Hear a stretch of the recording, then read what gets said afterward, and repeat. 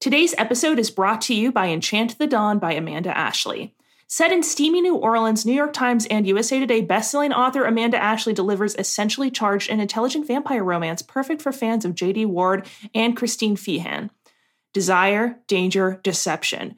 The scion of the Falconer vampire clan inspires them all. When a mysterious man rescues Madison Bainbridge from a random attack, she sees only his broad shoulders, gray eyes, and kindness. But as she gets to know Dominic, her attraction wars with the certainty he's keeping big secrets. Who is the menacing beauty following him around? What of the palm reader who stops her in the park? And who's watching them from the shadows? Young vampire Dominic Falconer wanted nothing more than a few weekends in New Orleans, a chance to see the city on his own.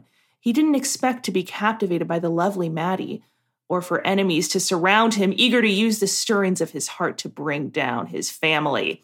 A hostile rival is out for vengeance. Dominic's fellow Hungarian vampires are vanishing without a trace, and the shadowy knights of the Dark Wood want nothing more than to get hold of Dominic himself.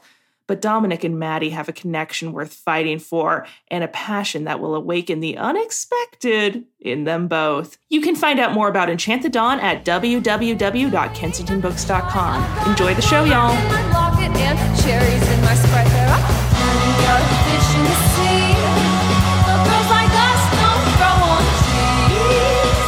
Hello, everybody, and welcome back to Girls Like Us. This is the podcast that asks the question, what does a degree in literature get you? And we say it gets you a podcast about children's books. Unlike the shirt that I saw in the Target Halloween section yesterday, I'm not with Spooky today. I'm with Franny. Franny, how are you doing? I'm with Spooky. I'm well.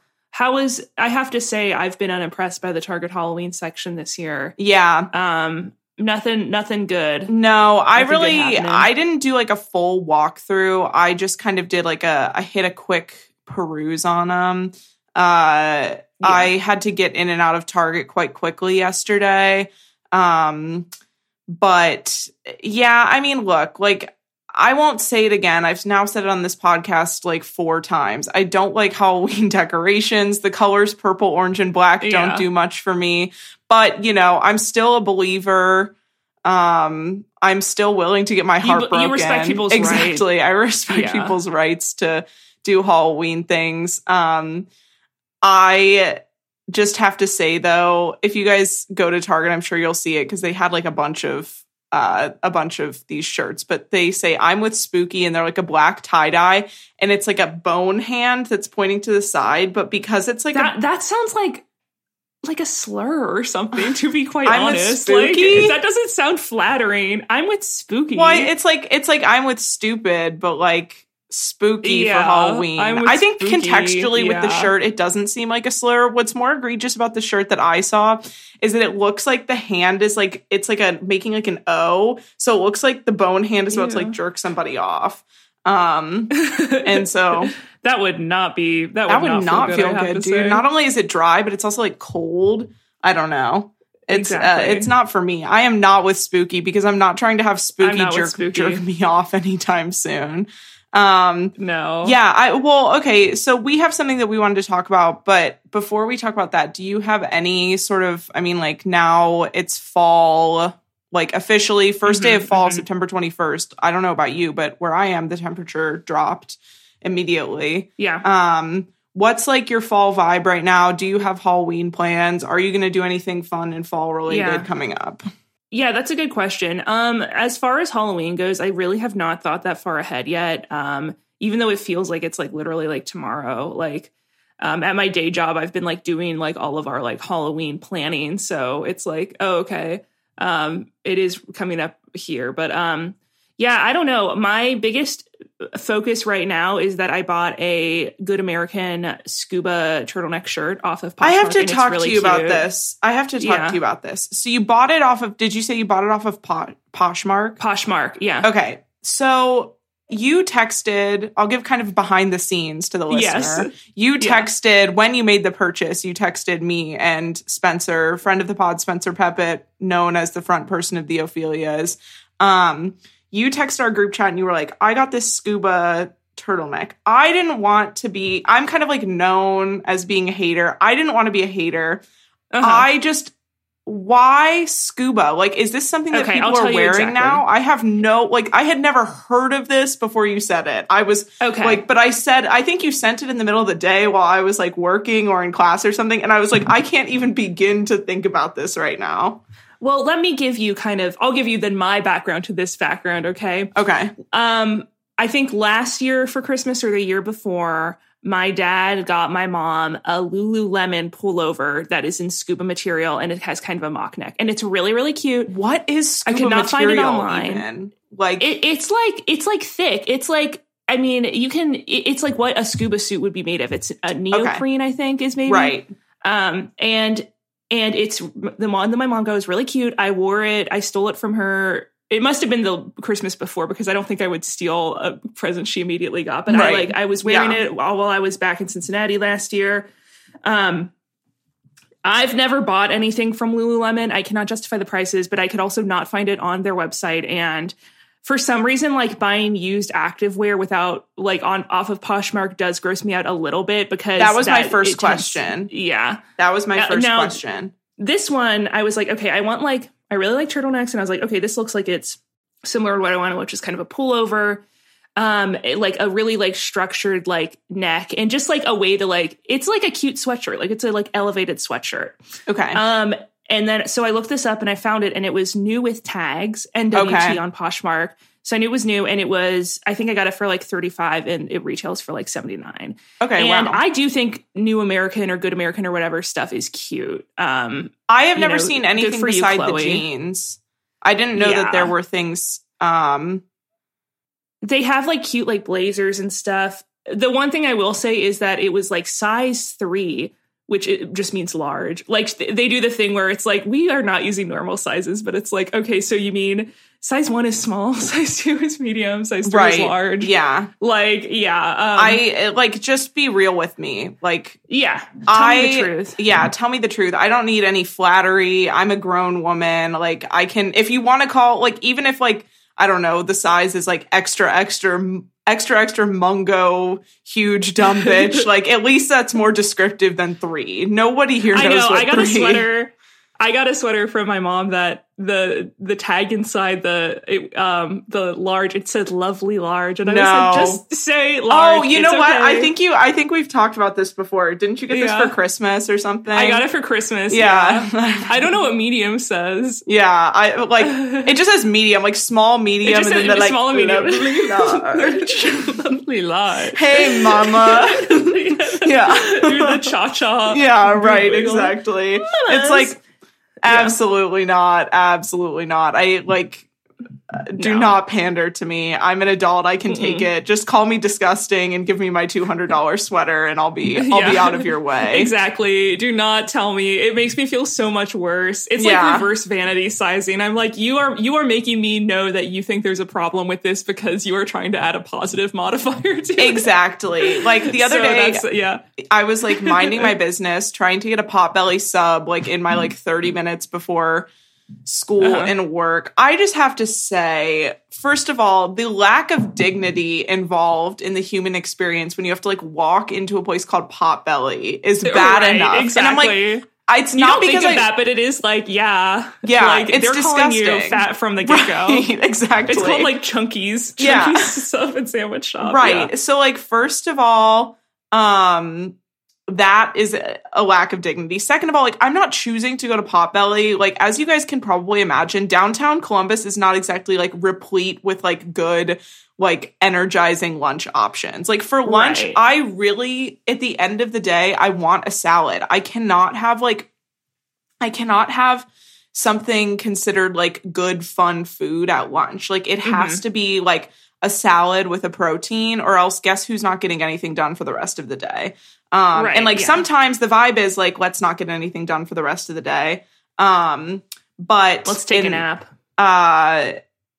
Yeah, but sometimes, you know, like whatever. So I go into Potbelly. I have to say, like across the board, I always forget this because it's always like when I'm running late, but like a Potbelly sandwich, I don't know how, because it's like wheat bread, turkey, fucking mustard and mayonnaise, lettuce, tomato. always makes me sick. Always makes me sick. I do not, it's like, must be like the level of like preservatives or like salt or something. Or like, is it like, because I've never eaten at a Potbelly. Okay. Oh, skinny alert. Skinny alert. Yeah. For me, in my experience, I wouldn't go somewhere called that, but you can describe it to me. I wouldn't go to Perfect Potbellies, but you know, I'm just going to Subway and no, that doesn't have a modifier. No, they use peanut butter. And the reason I don't go there is because, you know, unlike a normal restaurant where it's like we keep our peanut butter separate, like, isn't it like a Subway spread where like they do have everything just kind of everything's kind of in the, that's what I would call the culprit. That's really smart, actually. Yeah. Like whenever you're dealing with a situation where it's like a place that has everything like in the Cambros in the cooler, like there's so much cross contamination happening that it's like something from something is getting in it. And I just really have to like, I lately have been feeling so sick in so many ways and feeling like so much, not to say it, inflammation just throughout my entire body for different reasons. I am like dangerously close to doing something crazy akin to like a Yolanda Hadid like cleanse because like, I feel as if there are chemicals in my body that I need to get rid of. And not because I'm like, oh, I'm bloated or like, oh, I feel like I'm gaining weight. Like, no, I think that there's something in me that's like causing me to be ill. I totally feel once in a while and for me, usually it's like, cause like my diet, I would say like is like, okay, like, but I eat bad shit, but I also eat good shit. But once in a while, if I'm skimping on the good shit, I'm like, I need a vegetable in my body right now. Yeah. Is that kind of what you're feeling where you're like, I'm eating a lot of vegetables. I just am feeling like there's like, I don't know, like I've like barely been drinking because like I've gotten to the point age wise. I don't know if you feel the same. If I'm going to work during the week, I can't drink during the week. Like it's just like the two are like mutually exclusive. I cannot, I am not somebody that can have a drink on a Wednesday night, like without You're probably much more productive than I am. Well, I have to, that's the problem is like, I am doing way too much right now just by virtue of like being in school and having to work at the same time that like, I don't have like, I can't, I wish, but I don't have a day in my week right now where I can be like, oh, whatever happens that day happens. Because like, I always like show up to school and then like suddenly it's like, hey, Sophie, do you want to tell us about this law of evidence for 30 minutes? And it's like, if I had a drink the night before, honey, guess what I'm going to do? Throw up. Like it's not working. Yeah. So I don't know, like, if you guys see me on my Instagram story doing the master cleanse and like, I don't know, repping for like some disgusting like Yolanda Hadid shit, mind your business, I guess is what I'm saying. Have you ever, and I think we can just talk about, we were going to talk about Gaylor, but let's save it. Let's save it for another episode because I have to ask you something and I have to ask our listeners something. You've been to Piata, right? Yes. Okay. Speaking of world capital of places getting sick. It's Ohio, I think. Okay. Just like Fusion, which I miss Fusion. I love Fusion. Fusion is like fake sushi Chipotle. Yeah. But it's really good. And the thing with that is that like, and you know what, now I'm reconsidering because I normally would get like smoked salmon or cooked fish. I would not get fresh fish at Fusion, but maybe it's not great that the fresh fish is just sitting out there. Piata is like spaghetti, but it really doesn't work. To me, that concept really does not work because it's like a spaghetti bar. Like spaghetti is one of the clumpiest things you can have. It like sits for like 2 seconds outside of its water. The good thing so I went to a Piata about a year ago because I was at the mall with a group of friends and we had just taken an exam. And so we were all kind of like, we need to like eat something like disgusting right now. Yeah. And I got a salad at Piata and like just like artichoke hearts. I think I got like some pesto. I think I got some mozz and then like a bunch of arugula and like sun-dried tomatoes. And that was good because their stuff tends to be well seasoned. I even worked at a place like not a fast casual place, but like at the Wing, we did a lot of like that style of service. Yeah. And to be honest, when I would eat at work, I would get sick too, like from like Cambro, like cold top cooler shit. And I genuinely think this is actually, I've actually never thought about it in that context before, but I think that what you pointed out is very smart, which is just like, if you have any food sensitivities at all, the amount of cross-contamination happening in that space is probably bad. Yeah, or just the fact that it's like it allows like on a microscopic level like probably a little bit of bacteria to grow. So that is so true. Yeah, I don't know, and that's the thing is. Well, and I often I don't feel sick after Chipotle, but I never feel like great after Chipotle, which is interesting. Does? Yeah, and that's the thing is too like, and that's kind of my beef with Piata, to be quite honest, is that I think that if you have a place that's like that is a style where you like go down the line and you like say what you want, I don't like for there to be too many variations on what you can get. And I feel like at Piata there's too many things happening. Yeah. The beauty of Chipotle is that you use the same exact ingredients in every single thing. Yeah. But I never feel awesome after Chipotle. And that's always like a road trip thing. It's like, okay, we're driving. We kind of want something like vaguely.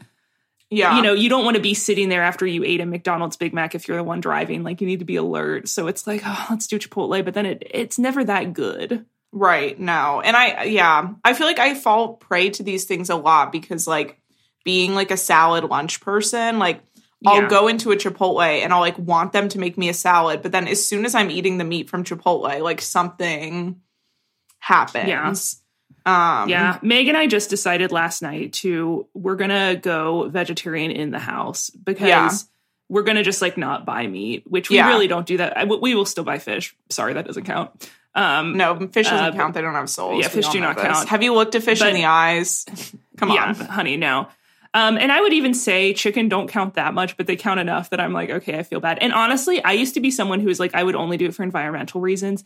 But I have to be real. It's because I've become a wimp with animals because of Cookie. Because I think I wouldn't want to eat Cookie. No. That being said, I will still eat, like, if someone else has made me meat, I will eat that. And then I might order it at a restaurant. Because that feels different for me than buying 100%. It, and I am the one paying for it. Yeah. So we do the same thing. We really do not cook meat at home unless it's unless it's something we're buying at like a butcher shop for like specialty reasons. Yeah. And it does make me feel a lot better. Like when I don't eat, like because for the most part I end up like being totally vegetarian except for like the weekends. And it does make me feel better. Now I will say, I'm going to admit to something because this is also maybe like the source of why I've been feeling like not in my body lately. On Saturday, I went to a restaurant. Saturday last week, so a week ago. I went to a restaurant about a week ago. Yeah, something horrible happened to me, so I'd prefer there not to be jokes about this. A really bad thing, traumatizing thing happened to me, which is that it's a restaurant we go to a lot because it's right around the corner from our house. It's really good. Shout out! Actually, I'll shout it out because there's never enough people there. It's called The Crest. It's in Clintonville. Go to it if you live in Columbus. Okay. The Clintonville crime community. Clintonville, I'm just saying, if Bill's walking around there, I understand why there's not a lot of questions. People are not returning after their experience. Right. Oh my God. So go to the Crest, it's in Clintonville. But I made a huge mistake, which is that I never look at the menu because we're there all the time. But the menu does rotate. And so we were there with Nick's mom. So she was looking at the menu. And she was like, oh, this osso buco sounds good. And usually osso buco, it's like an Italian like way of cooking beef. Usually it's beef or veal, which, is a meat that I feel safe with. And so I was like, and you guys can come at me for just going on a whole thing about how I'm like essentially vegetarian and eating veal, which is famously baby cow. Come at me, whatever. I like never do. Probably the last time. Right. Exactly. It was a nice place. Yeah. It was like $50 ossobuco. Yes. Then I could eat it. That's the correct level of guilt. Yeah. Anyway, I order the ossobuco. It comes out. The woman is like, and I'm not kidding, this is what happened. The woman is like, who ordered the venison? And I am like, surely it couldn't be me because that is not something I would ever do. But turns out it was venison ossobuco. So then I had to sit there with my meal, which was deer meat. And like literally that's not a meat that like would cook up well. I've had venison sausage and it was just, it's very gamey. Yeah. And I have to say too, so like right away I'm like, I don't want to eat this, but like there's no other option because Nick got Nick got salmon, and I don't really like salmon, so it's not like I could like force him to switch with me. I don't like I'll eat like a rare salmon, but I don't want like want like a fully cooked salmon. That's like gross. It gets so chalky. But so I literally am sitting there earlier that day. I was walking the ravine near our house. Like there's this little ravine where like a lot of people like go and like walk their dogs. And like you're giving people so many murder tips for you right now, I have to say. Yeah. Come murder me. Anybody who lives like this would be like if I was talking about like going to like Central Park or something. Like this is like a huge area that I'm referencing to. I'm like, well, when I'm right by my house, there's this huge bean. Exactly. It's really beautiful. And then I walk across the river. Right. Like I'm giving pretty general things. And also like, I don't know, like if you want to murder me, go ahead. I carry a weapon. Like good luck. I'm strapped. What's your weapon? Your pussy? Don't worry about it. I don't have to reveal that on the podcast. I'm with Spooky. That's all I'm saying. My weapon is that I always ride with Spooky. But I was walking and literally the deer were like frolicking around me that day. So I'm sitting there knowing that I have to take a bite of this because like we're with Nick's mom. So I can't act like what I usually would, which would be totally bratty and make Nick feel bad to me to the point where he handles the problem. He would switch. Yeah. So I had to eat it and it was really gross and made me feel disgusting. Wow, this story is so boring, but no, you know what? I think it's important to talk about too, because I think we've kind of been brainwashed by big like parks and recreation systems that deer, because like, you know, in Alt Park where Sophie and I kind of grew up, that was a go-to park for us, was like, it would always be like, well, don't walk on the trails during right now because they're killing deers. Right. Like it would always be like, we're actively, you know, sniping down deer. So we've been made to think, you know, that's okay. I do have to say, I think if you kill and prepare the meat yourself, like that's a good ethical trade-off. Oh, 100%. And of course, like I'm not doing it because I in my mind, I'm just like, well, if I think that's like gross and I would not feel comfortable doing that, then should I really be eating meat? And I feel like no. Again, we're just not doing it inside the house. I will definitely still have a burger once in a while. I love a burger. Burgers are so good. Speaking of vegetarians. Yeah, true. This book, we were talking about The Princess Diaries by Meg Cabot, and I loved this book. This book was so good. Yeah. And you know, we've kind of been getting into the diary discussion because we did Absolutely Normal Chaos, and then we did Agnes Thongs and the Full Frontal Snogging last week, I believe. So this book, it kind of falls right into that tradition, and I really enjoyed it. Sophie, how did you feel about it? I really liked it as well. I wanted to know if you noticed that it was formatted the same way as Absolutely Normal Chaos with like the font and everything. Yeah, it truly was. I just read the back half of it on Kindle, and then the front half I listened to, which Anne Hathaway reads the. Oh, she does the book for it. Yeah, so it was I should really have listened enjoyable. to it. Damn it! Yeah. This was like one of the few ones I actually, because usually I listen, but this one I thought that it would, because of like the reasons, because of the format, I thought it would be faster if I read it, and I really didn't have a lot of time to be listening to things the past few days. It was only a 6-hour audiobook, and I always do it on half speed, but in 6 hours, that sounds long. That is a lot of books you check out on Libby or whatever. It'll be like an 18-hour audiobook. Like for books that we like a Gossip Girl would be like an 11-hour audiobook. Yeah. So this Angus Thongs and Full Frontal Snogging was a 5-hour audiobook, which rocked because I was able to listen to it during one workout on double speed. Yeah. So that's really nice. This one I wanted to listen to, but I just couldn't. I've literally been like condemned to my home the past few days, but now I wish I would have to hear Anne Hathaway. I was surprised. So I expected this book to be really different from the movie. And I guess it is in some ways, like where like in the movie, the dad is dead. Yeah. In the book, the dad is alive. But for the most part, it's pretty like the broad strokes are the same, I would say, as the movie. The specifics of the character, like all the names are the same, which for some reason, I don't know why, but I was like thinking that the names would be different. I liked the connection to the father. I understand why in the movie they changed it because Me too. Julie Andrews is more fun than like some random man you would get to play a dad, and just to have Plus, one it ups figure. the stakes a little bit. Yes. Like to be like, because basically in the book, how it starts off is she knows her dad. Her dad's alive. She talks to him, and this kind of made me laugh because in the movie, she like has no idea. Like she's never met her dad. She doesn't know anything about this. In this book, she goes to Genovia with her dad. Like she like goes there on holidays before. Yeah. She just hasn't realized anything. She's even seen a picture of him in like a princely thing, but he had hair and he's bald now. So she didn't think that was him. But he basically says he had testicular cancer and he just learned that he's sterile. And so he's like, okay, and so I can't have any more kids. So Mia, you're going to have to learn how to be a princess for when I die, which those stakes are much less high than you have to be a princess now because you're coming of age. Right. Yeah. Yeah. And I'm trying to think of like any other like big, I mean, obviously there's more fleshed out here and like the controversy with the deli that the best friend Lily is doing.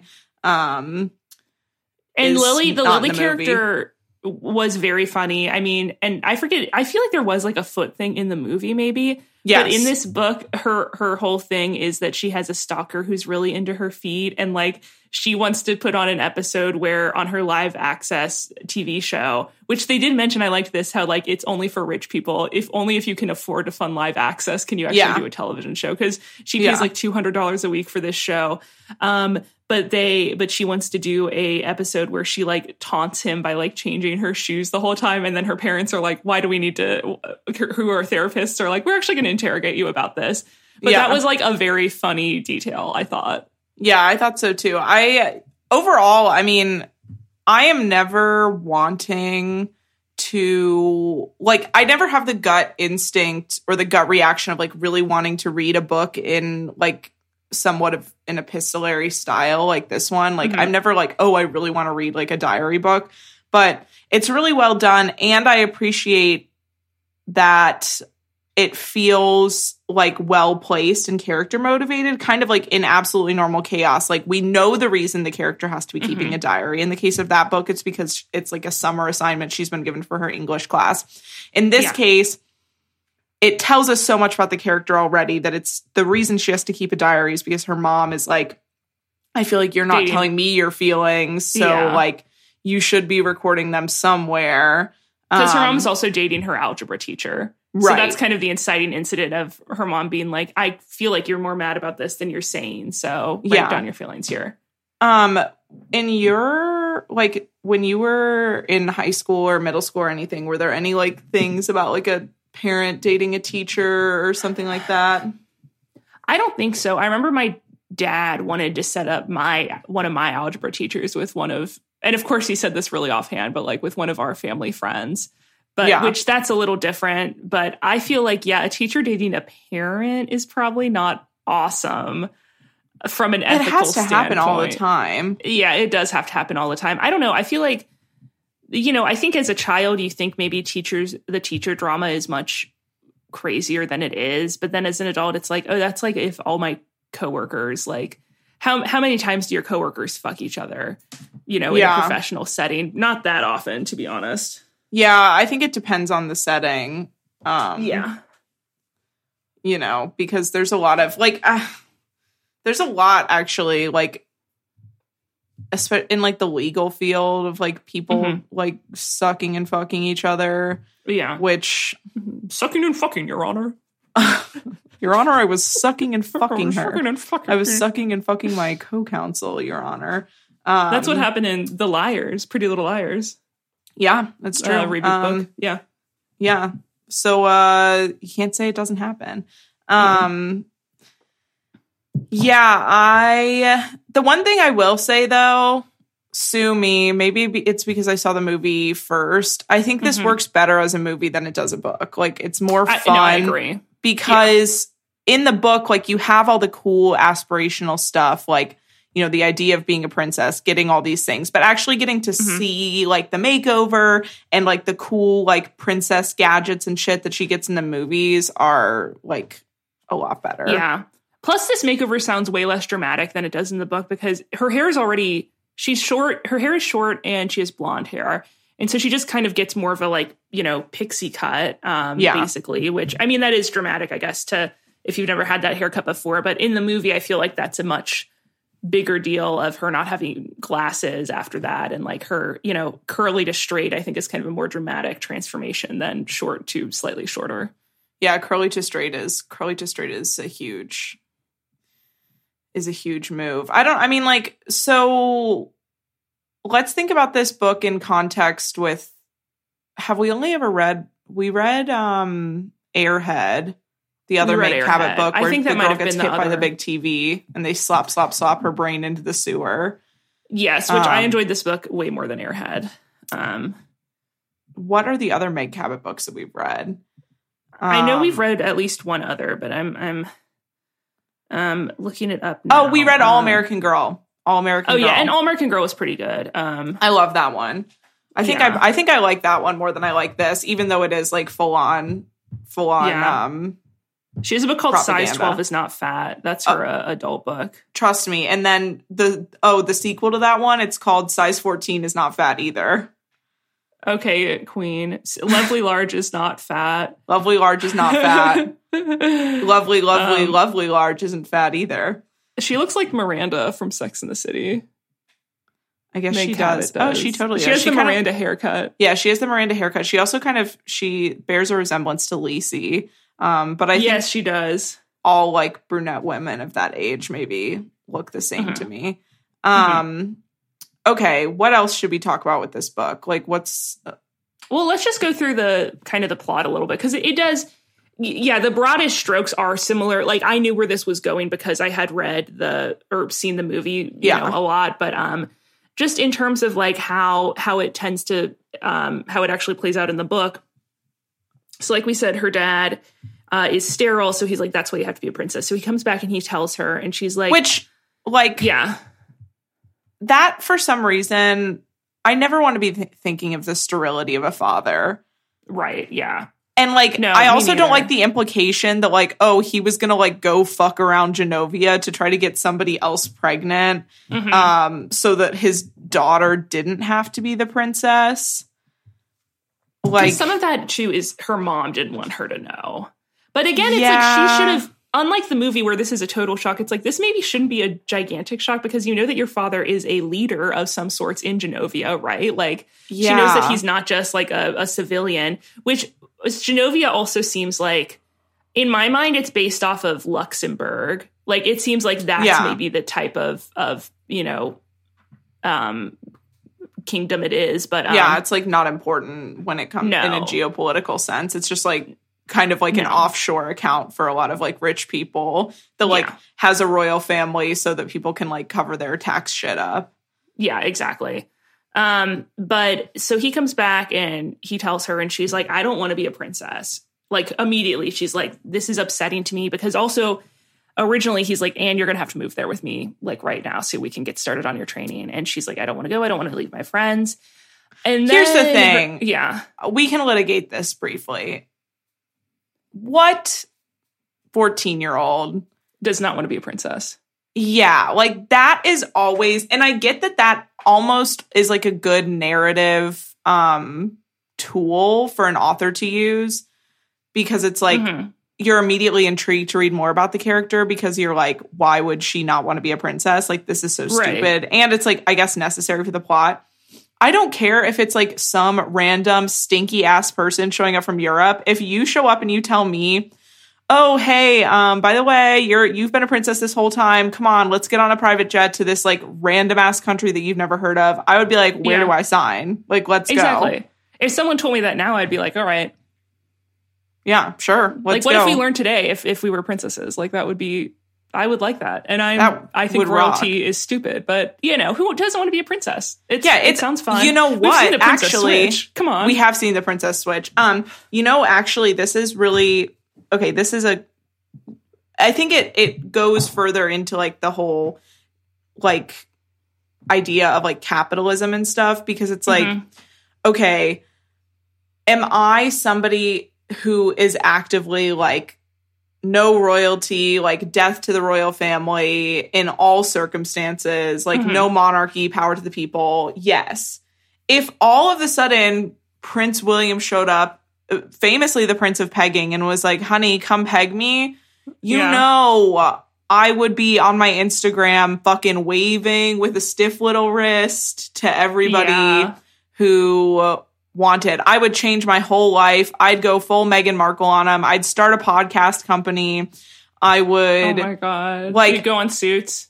Yes, I would go on Suits. Let me go on Suits first. Hold up. let me switch the language. Let me switch the language. Yeah. No, same. It like, I would immediately be into it. And I think especially like, the thing about Genovia is, you know, monarchy, no, that's bad as far as rulers go. However, her grandma does coach her in Marxist theory, which I thought that was really funny. So I'm like, okay, maybe at least they have some of their, which is interesting for a royal person to be into Marxist theory, because I feel like that kind of goes against like perhaps, you know, what they're, you know, you can't have a lot of people's choice when you are just it's going down the airline. But I'd be okay with like a girl is being delivered to me. Hi, are you going on a walk? Yes. Can I have a coffee refill? Yeah. Sorry, Cookie has to sit down. Hi, Meg, would you be a princess if Prince William came to you? Prince William? Yeah, and he said, I know you're a lesbian, but you're a princess now. Would you agree? Yeah. Yeah. Yeah. I'd be a princess. Because, you know, he would have the affair anyway, because I wouldn't peg him. It's true. Yeah. You wouldn't peg him. Ask Meg. She wouldn't even peg him like just to see what it would be like. Yeah, I'll ask when she comes back with my coffee refill. Cookie's already I resent that. I think Meg is being kind of a pick-me, saying she wouldn't peg Prince William. Yeah. That's pick-me behavior. Than the rest of us. Are you serious? Yeah, you think you're better than me just because you wouldn't peg? You're saying, okay, I don't care if it's... you're being a pick-me because you wouldn't peg him. Are you saying you wouldn't peg him, not even to try it out? Sophie, I'm a lesbian. That's rude. It is not rude. Fuck off. No. I would peg Prince William. Yes, of course you would. It's not sexual. I don't want to peg him because I don't want to peg him because of this like impulse I have to like fuck him. It's like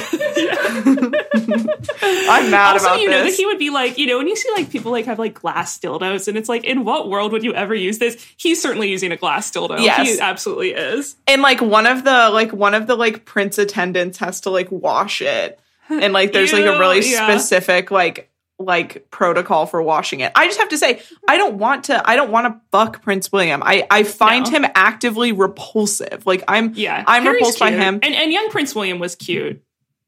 I don't even think young Prince William was cute. They're cute in like the British way, where it's like they were never like hot, I would say. Yes. And you know, his grandparents are, not to get into a topic from I think the Patreon, but his grandparents are cousins. So we know that from main feed last week. Was that main feed? Mm-hmm. Okay, so not to get into last week's. Oh, right. Not to get into last week's topics, but like that's, you know, that is cousin fucking. He's a product of cousin fucking. So I don't want to get my gene pool mixed up with it. Which is why pegging is the perfect opportunity. Yeah, exactly. And I'm interested into what his asshole looks like. It's like not sexual for me. It's like curiosity. I'm dying to know like what kind of maintenance he does. We haven't like seen any sort of like, you know, forward like genetic, like no, they've never come out and been like, we have, you know, this like problem because, you know, health problem because our grandparents were cousins. So what if it is that he has a crazy asshole, and maybe this is why pegging feels so good to him. Maybe he has a very small asshole or a very large asshole. Yes, something like one of the two. Yeah, I want to know like what's his grooming pattern down there. Like, how clean is it? What's his prep routine like? All of these things are from it. I'm not a sex freak, guys. This is intellectual for me. I think it would tell me a lot about not only British culture, but monarchy culture and perhaps even, I don't know, capitalism, the elites, whatever. Speaking of fucking, let's talk about the romance in this book. Oh, yeah. So the romance, Well, yeah, and her grandma comes in and gives her princess lessons. The grandma is less of a character than she is in the movie. In the movie, Yes. the grandma is like, that's the whole thing, is their relationship. But in this book, so she has a crush on this guy, Josh, who's dating this mean girl, Lana Weinberger. Of course, this is, I forget who plays Lana. Is it Hayden Panettiere plays her in the movie? No, it's Mandy Moore. Mandy Moore. Oh my gosh, I forgot. Because remember that scene where is this from this movie where they're at the beach and she's singing like, "Stupid Cupid, stop picking on me." Yes. Yeah. And then they go into the shed, and then it's not a perfect first kiss because her foot doesn't pop. Yeah. But Because it's stuck in the movie. It's Yeah. stuck in a little net thing. Yeah, exactly. So she has a crush on this guy named Josh, but she's also like, and this struck me as very, realistic though I have to say, like, best friend's brother. I mean, there's even a Victorious song written about it. Very typical romance. And then there's that the TikTok sound one too with that annoying girl where she's like, "Have you met my brother?" And I said, "No, I didn't." And then he started coming over. You heard this, right? I don't think I've heard that. So it's this girl, and there's this girl, she makes, like, she's one of the TikTok songwriter girls where it's like, she has like a really, really, what appears to be like a high maintenance, like bleach blonde, like bob. And is she like, "I know Victoria's Secret"? I heard that on the radio the other day, by the way. I heard that on the radio the other day too. Yeah. And they do talk about that he lives it's an old man who lives in Ohio. And I was like, yes. Yeah, that's true. We learned this. Repping. He's friends with Jeffrey Epstein. He lives in the back house. They're listed on one another's tax forms. No, it's not gay. I'm straight.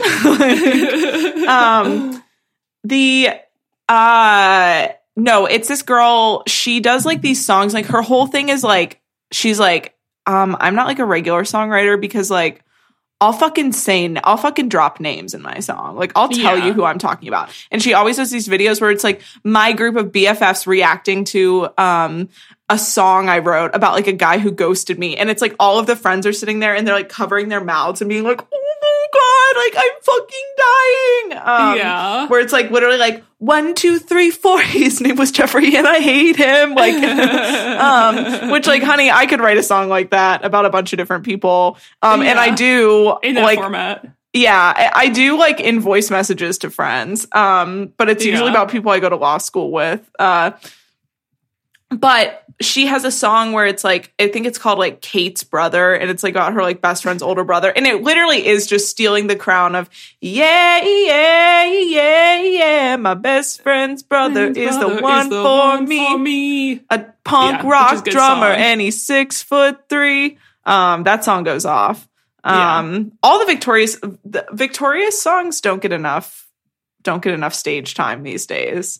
No, like there's some Victorious songs that go hard. Like, no, you'll hate it. Like, just listen, you'll hate it. I never watched Victorious, and I do have an aversion to Ariana Grande as Kat. Why? Because you're jealous? Because I don't like the way that she kind of talks, and she talks like this. It's like a worse Luann from King of the Hill, and I think Luann sounds very cute. But for some reason, seeing it come out of a teen girl and not, Brittany Murphy makes me upset. Yeah, that's real. That's real. Yeah. But it's her best friend's brother, Michael, who in the movie, that's a particular romance. I think that's a very cute thing in the movie. In this book, with the M&Ms. The M&Ms, that's so cute. In this book, it's like,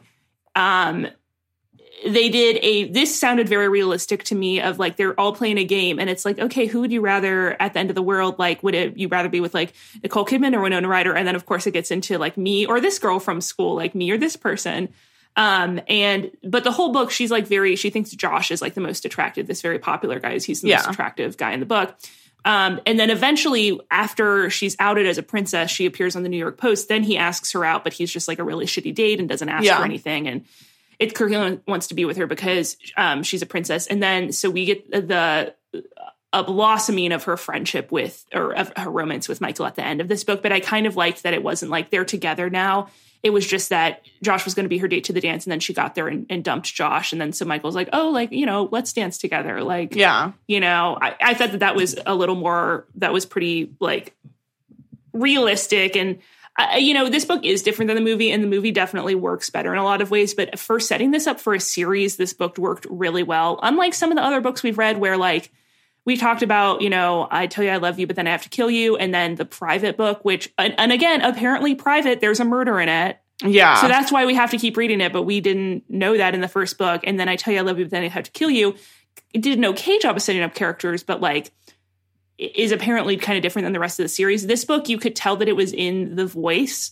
Yeah. Of like it found like it's already found its voice. It doesn't feel like we're floundering around, which is always a plus in the first book in a novel series. Yeah, I agree. I think that that's something that Meg Cabot does a really good job of, because you can read all of her books and be like, okay, this is a Meg Cabot book. But at the same time, it's not like you're opening this up and being like, this is written in the same style as All American Girl, or this is written in like the same style as Airhead. It's very character specific. She also does like a really good job of like kind of describing what it is like to be like a teenage girl of this stature, of like all the weird things that she and Lily do. Like, I don't know, like kind of egging on like people in Central Park to like hit on them, like for Lily's, like they're doing a lot of like hidden camera type stuff for Lily's reality show. And all of those details were very funny. There's also a new character in this book, Tina Hakim Baba, who is like a girl who gets made fun of at their school because she has a bodyguard.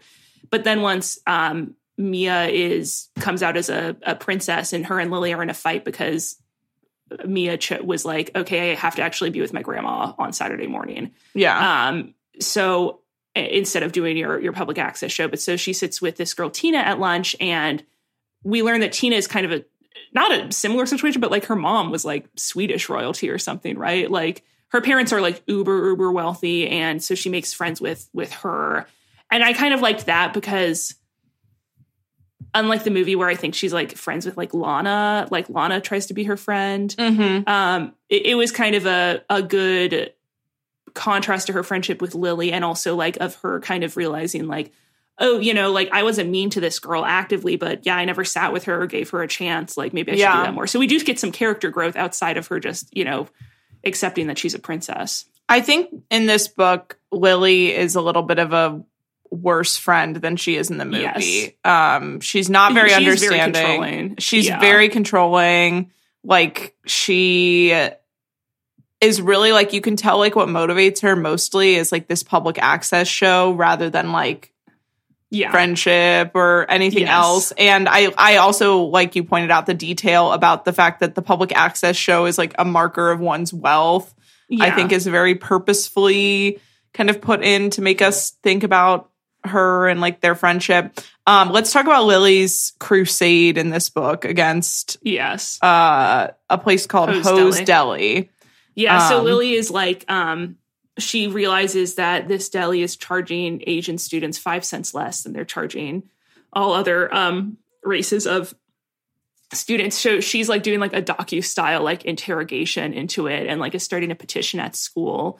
What was funny to me was like, and I love when an author can do this like correctly, is putting us in the character's head and having us see the character's thoughts in a way that's like funny, like even when the thoughts are like what a teen girl would think, like how a teen girl's logic would work.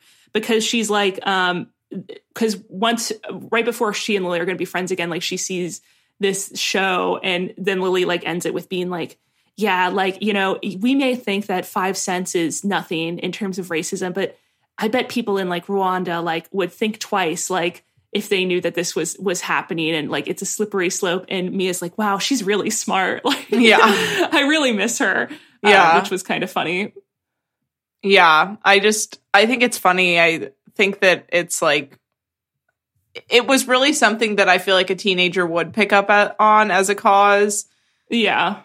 While also at the same time, you look at it as an adult and like, at least for me, I'm like, that's just called like, I don't know, like reparations. Reparations. Yeah.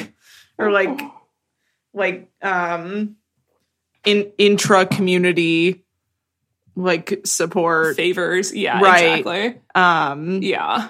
There were a lot of very funny like Lily moments, and like moments about like their family. Like her and Michael's parents are both therapists, and their dog is named Pavlov, but there was like a lot of funny things where like their parents were out of the house for the night and they stayed in their parents' bed and then they got in trouble because the dog was in the bed. Like a lot of like stuff that is like a teen. It's like this is drama for a teenager. Miss Cookie is making herself known on the the broadcast right now. I'm the She's princess popped her little now. head up.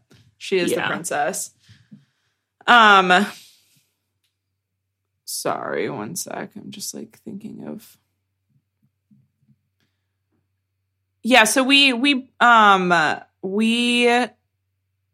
talked a little bit about the end of the book with what happens at the dance, and like, you know, she goes to the dance with Josh, and you know, Josh doesn't know that she's a vegetarian. And so like that's a whole thing where it's like, you know, like he doesn't really know you. And then a funny moment for me was when like basically also Josh calls the paparazzi on them. Oh, and then, yes. And then they get out of the limo and like he like the paparazzi is like, kiss her. And he kisses her and she's like, I hate this. Like he doesn't even like know me. Right. But then he's like, all of her friends are standing around too. And he's like, so what? Like, I ordered you filet mignon. Is that a crime? And all of her friends are like, like a murmuring goes through because they know it's serious because she's a very strict vegetarian. Yes. And I love that too, because it is kind of like, I also loved like internally she was like, I know he's only asking me out because I'm a princess, but that's okay because maybe he'll get to know me. Like, I love that it wasn't like she was like so naive. Like she knew what was happening. But she was okay with that because again, she's a teenager and she doesn't mind. Like, it's like, I don't care. Like, I'm not worried about not the ethical things of this, but like, she doesn't have a lot of, I don't know. I just thought that was very realistic and fun. Yes. I will say that the end of the book did, you know, kind of have, the very end of the book did kind of have an analog to my life, which is that, like, I guess it's like the morning after the dance, you know, everything like the dust is settling and, the grandma kind of like comes over to like check in and be like, you're still a princess. And, as the grandma is leaving, there's like this blind guy in the street who always like this guy who pretends to be blind. Yeah. Who always like tries to get people to help him cross the street. And like uses it as an opportunity to like feel women up and like grope them without their consent. And Mia's like, oh, like, don't help him, grandma. Like, he's trying to like touch your titties, essentially. And she's like, oh, like, we have to help him. Like, a princess is like always like kind and generous. And so the grandma goes to help him. And he, of course, like feels up the grandma and she like beats the crap out of this guy like with her purse. But I feel like maybe I've told the story on the podcast before, but at my great grandma's funeral, this like random guy who like none of us, this was, you know, like, wow, like 15 years ago. This random guy who like none of us had ever like seen before in giant like circus glasses and calling himself Mr. What do you mean, Magoo. circus? Like giant glasses. Have I not told you this before? Mr. Magoo. He was calling himself really Mr. funny. Magoo, and do you have a cultural awareness of Mr. Magoo? No, but I know that he is like he's sort like of a character. Yeah. He's like a crotchety old man, and I think I liked it as a child, watch Mr. Magoo's Christmas special where he went back to Broadway. I think he's like, oh, I'm a crazy old man. Cartoon. Well, okay, so this guy calling himself Mr. Magoo was wearing like giant like clown glasses that you would buy at like a Halloween store at my grandma's funeral, and he was like standing next to us and we all kind of were like, okay, like whatever. But then at the end of the service, you know, like when we're moving from in the way that Catholic funerals so often do, you're moving from the church to like where the burial is going to be.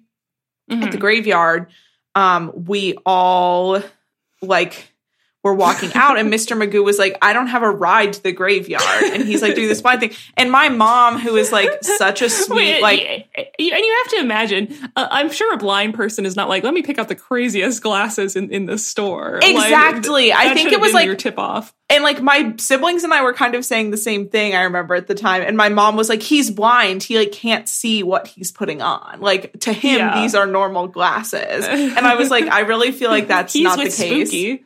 Right, exactly. I'm like, he's doing so he's like being like, I'm blind and I don't have a ride to the graveyard. And we're like, well, we don't even really, and like even recounting this story, I have to say, I am like, I know this happened. I was there. I watched this whole thing. I'm like, I don't know, like this like sounds so crazy. Like it didn't happen. Like who was this man? Like we never did any follow-ups on this. Like I have to like call my parents and like see like what they remember about details. It. But so Mr. Magoo was like, I don't have a ride. And my mom's like, somebody needs to help Mr. Magoo because, you know, like she's like a good person or whatever. Yeah. And so my mom is like leading, and like once again, we are like on the way to bury a family member, like literally put a family member of ours in the ground. To the funeral, but not a ride. Exactly. The details Mr. Magoo was giving were not adding up. And I knew this as a 10-year-old, but my mom was like trying to help who she believed was a disabled person.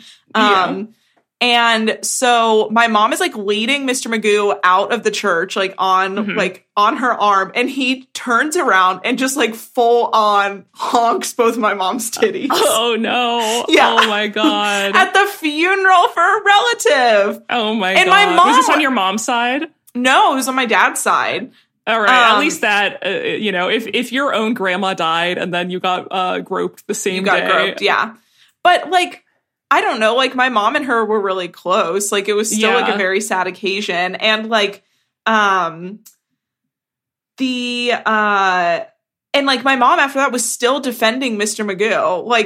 Like he was like she was like, oh, he didn't know. He just like fell over when like this man did a full ass like heel turn, both literally and figuratively, and turned around and like honk my mom's titties. Yeah. Did he get in the car with you after that? No, hell no.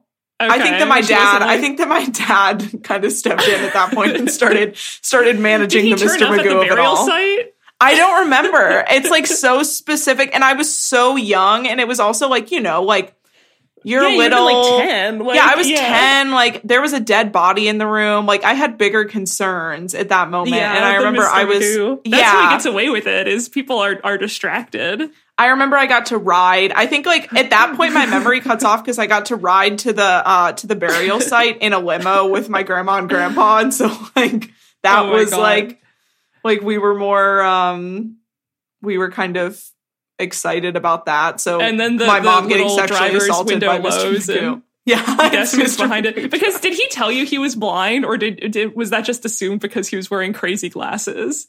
I think that it was a combination of context clues and him also being like, of course I can't drive there because I am blind. Oh, yeah. And he had, if I remember correctly, he was carrying a cane. Okay. Yeah. Yeah. This is all Mr. like, this sounds so crazy. And like the only reason it's not like a better memory is because I was literally 10 years old. But this guy pulled up to my great grandma's funeral in giant clown glasses and used it as a parlayed the situation into honking my mom's titties. Oh my god. Mr. Magoo, if you're out there, come on the pod. Yeah, Mr. Magoo, come on the pod. Maybe he like does that. Maybe he like goes to funerals. Like maybe he's like some kind of pervert. He's like a hired. Yeah. Well, it just seems like that would be a situation. Like, yeah, I think he is some kind of pervert. Yeah. Do you have any like weird local pervert stories like that? Just that, I know that hopefully it's okay to say this, but one time my aunt, there was like an old man and he was like, oh, can you like help me like in Kroger, like, you know, pick out like this wine or whatever. And I think it was actually, could she reach it? Because my aunt is also very tall and she did. Yeah. And then he was like, thank you. And he kissed her square on the lips. Oh my God. And again, he was like old and it's like, and not to, cause obviously it's never good, but when it's someone who you could very easily beat up, like it's a little less traumatic. Yeah. Yeah. I don't know. We don't, in terms of like local perverts, I mean, no one that it was like, stay away from that person. They're going to try to fuck you up or anything. Yeah, there was a guy who worked at the Kroger, in Madeira, who's very much like local pervert vibes, and like would like always. I wonder like, if that was him. It would have been at the Madeira pervert. Maybe he was off duty. Yeah, off duty. And then the other one. Have you heard about this? The guy in New York who rolls himself up into a carpet and has people step on him. No. Yeah, so I have had a few friends who have seen him. There's a New York Times article about him. But every single night, this guy lives in Connecticut. Every single night he drives into the city. How long of a drive is that? It's like a solid hour. Oh my gosh. He drives into the city. He rolls himself up into a rug and like goes and like gets under tables in clubs so that people step on him. And God. I've had a couple friends who've seen him. My sister has seen him. And often it's this really insidious thing where like he'll hide so you won't know. And all of a sudden you're like, why is the carpet moving? And you're like, because there's like a little old man, like his head will pop out and he'll be like, hello. And it's like, yeah. And it's like the weirdest thing about it is that it's like it's not openly sexual, but it is at the same time. Like he's not in there whacking it, but presumptively he's like getting in the car afterwards. That's one of like two things where like, if it's like, you can imagine someone having the dedication to that. Number one, if it's sexual. Yeah. And number two, if they're like, you stepped on me, pay me $500 right now and I won't sue. Like, it seems like that's one of the two things. You have to admire the dedication. Yeah. Yeah, you do have to admire it, but at the same time, I guess like one of my biggest fears in life is like, because like that could be like one of your coworkers, you know, who like you don't know, but leads this like secret double life where like he drives into the city every night to get stepped on at clubs by teenagers, and like living with that knowledge that anybody around you could be like a local pervert. There were like guys in. Is he using rugs that are already available, or does he bring his own? No, he brings his own rug. Like, he has a specific setup that's been custom made for him because it's, like, specific to the dimensions of his body. If anyone has a video of this man, I would love I have a picture I can send you. Okay, good. From the New York Times. Wow. Yeah. Oh, my gosh. It's, like, deeply insidious. I mean, that's very disturbing. But write in the Discord, we can chat about it. Like, who are the local perverts in your town? Yeah. What do they do? Have you ever encountered them? If you have an experience with Mr. Magoo somewhere at like a funeral in Ohio, let me know, because this still lives in my head as like something that I know happened, but I have no explanation for. I'm sure people do. This seems like something, because it's like, what are public events that are announced where you know there's going to be people there who are kind of out of it? Funerals. Yeah. Funerals. That's really smart. Like, you know that this is a public event. You could just go in. Yeah, that happens at the end of this book. Is there anything we forgot to mention, like, as far as like side? Oh, and her mom, and she grows to like her teacher. She's like, oh, he's nice actually, and he makes my mom happy. One of the things that I did like about this book too that worked really well was like the intertextualness of. It's her diary, but we'd also see her like writing down her homework. We also see that her grandma makes her do an essay on the top 10 women she admires, which she puts in the book. In the book, yeah. How did you feel about her calling Princess Diana a twink? Well, you know, she's not wrong. Do you think that was like she's gay, or do you think it was like I don't think that I could beat her up? Like, I think that she means twink as in like twig. I don't think that Meg Cabot in 2003 knew what a twink was. Yeah, like, and she's like maybe disrespectful to the royalty. Like, she's nothing. Like, right? Yeah. And they talk about Princess Diana's death in this book. Yeah, which was funny. Well, because you think Princess Diana's death is funny? Yeah. You who famously, I literally was on a walk the other day and I broke out laughing because I remembered that you thought Princess Diana got shot. I have to say that a lot of that, probably if we were not talking about it with like my number one comedy idol, like it would have been different. But because Nick Weiger was there, I was like, oh my God, my brain was not working. I forgot that that's when we talked about it. That part of the story. I like think about that a lot. Me too. Because it's not a bad assumption. I've accepted it now. No. Well, no, it's not a bad assumption. The reason why it's so funny is because because essentially that is what happened. But the fact that like the fact that you were living your life with the thinking, with the drama in mind that Princess Diana had been shot for some reason. It's not like I'm laughing like, oh my God, Franny's so stupid. It's like, that would have been something that makes sense. Yeah. Yes. Like, it's like, exactly. That is funny. That's a misconception you could have. Especially it's because funny that's a misconception that someone can have. Yes, exactly. Yeah. And we also hear about a person, the driver being, I mean, I think he died too, but being implicated in her death. Yes. Because he was allegedly drunk. And that was a little bit funny in this book, is that they talk about, like, in their algebra class, like a discussion breaks out when all these paparazzi are there for Mia. Someone says like, well, they killed Princess Diana. And then the teacher's like, well, actually, do you think that the media killed her? Or do you think that it was perhaps that the driver was drunk? And so that, like, there's a lot of funny interstitials there. Yeah. This world felt very real and fleshed out. And then the other funny thing, and then this is not a plot point that could happen now, was that there's, Michael will always be working on his webzine, which I think is called Crackhead. And so their parents can, like, never get through.